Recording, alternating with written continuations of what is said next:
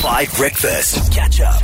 All right, I'm so excited for this. Such an inspirational figure, such a massively, massively successful coach and someone who's contributed so much, not only to Sevens rugby and will continue to contribute to rugby, but to the Blitzboks as our loud and proud and all dominant for the longest time, top of the table Sevens team. Coach Neil Powell is here.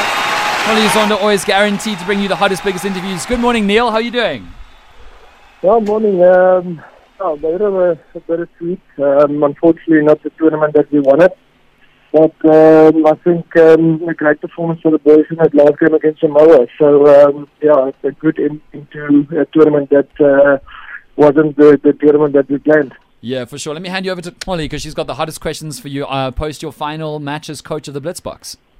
I must say, Neil, really the most influential person, this game has ever produced when it comes to Sevens rugby. And if people don't know what exactly this high standard that you produce for the team, it's countless tournament wins. It's back-to-back World Series wins, 2 Commonwealth Games gold medals and an Olympic Games bronze medal. It truly is exceptional. 15 years in the system, 9 years as a head coach. What are you hoping your legacy will become, Neil? Sure, to be honest, I don't believe in legacies. I believe in making a difference in the place and the time that you're in now. So, but if there's anything, it would be, for me, I would like it to be that we develop young men in the system that came in as 19-year-olds and 20-year-olds and leave the system better people by the time they leave the system, whether it's 27 or 32 or whenever they retire or move on to the next challenge and the next chapter. And I think it's always been the focus of the system. I think rugby is only the tool for us to be able to do it, or the platform. And I think it's not just about making them better rugby players, but making them better people as well. Maybe let's just first start by talking about how you stepped into the World Cup in Cape Town. It was at the back of that disappointing display in LA, coming ever so close. How was the spirit in the camp? Yeah, I think again, like you mentioned, we definitely set a high standard for ourselves, and not doing so well in LA. We thought getting some our role players like the Selvin, Davidson, Ronald Brown, and Christy Grobler, all those guys that missed out on LA because of injury, that we're in a good state for the World Cup. But unfortunately, we couldn't put it all together until the very last match against Samoa. And I do believe if the guys picks up for the other 2 games that we lost the same way they picked up for Samoa, then we could have been in a better finishing position. But again, that's the game. Sometimes you get to pull it off, and sometimes you just miss out because you're not 100% focused and ready for that game. And of course, this weekend was supposed to be your dream farewell. Do you think it lived up to that?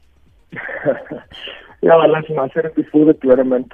Obviously, life is not always a fairy tale. It doesn't always end the way you think in your head or how you would like it to end. But I think, again, I'm very happy with that last performance from the boys. I think not just beating Samoa, but totally dominating Samoa in that game, and especially in the physical department, because we know Samoa is a physical game, or physical team.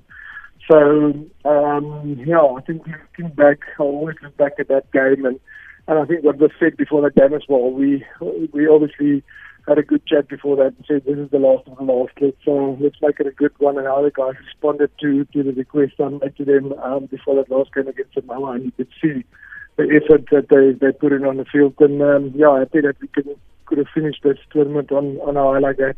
Sure, but it was also so beautiful to see just the number of fans that came through. It was a World Cup like never before, really.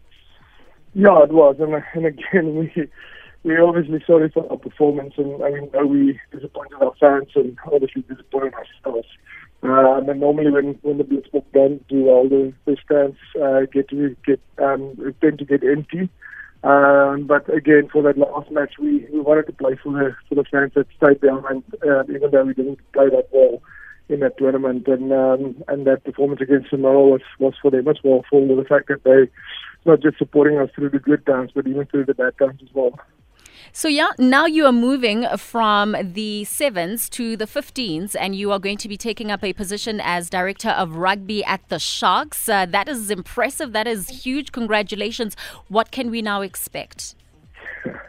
Yeah, I think it's a massive role. But again, for me, like the Sevens team, it's always going to be a team effort. There's no one person that can do everything in a system and change the system for good. And I think I'm really looking forward to work with the management and the people that's already at the Sharks and involved with the Sharks, and to see how we can do things differently at the Sharks and hopefully get the results for it. But I think it's a great opportunity for myself, for my own personal growth and for my professional growth as well as a coach. And yes, it's sad to leave the Blitz box. It's been a system that I've been part of for the last 15 years, but I think I'm ready to close this chapter and to take on a new challenge as the director of the Sharks.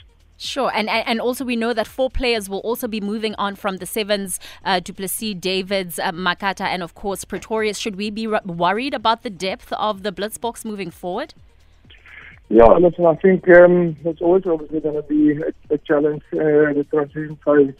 If you played a big tournament like the World Series, we always had it, after the Olympics, players like Kirtley Arends and Pedman Khans and those guys left to play 15th, and we have it again. So it's a change of guard in terms of the coaches that will come in, the new coaches, but there's also 1 or 2 players that will obviously be leaving, and again we need replacements for those players. So there will be a bit of a building phase, I think, from the Springbok Sevens side, but hopefully they will do that rebuilding phase quickly and be back on track as soon as possible.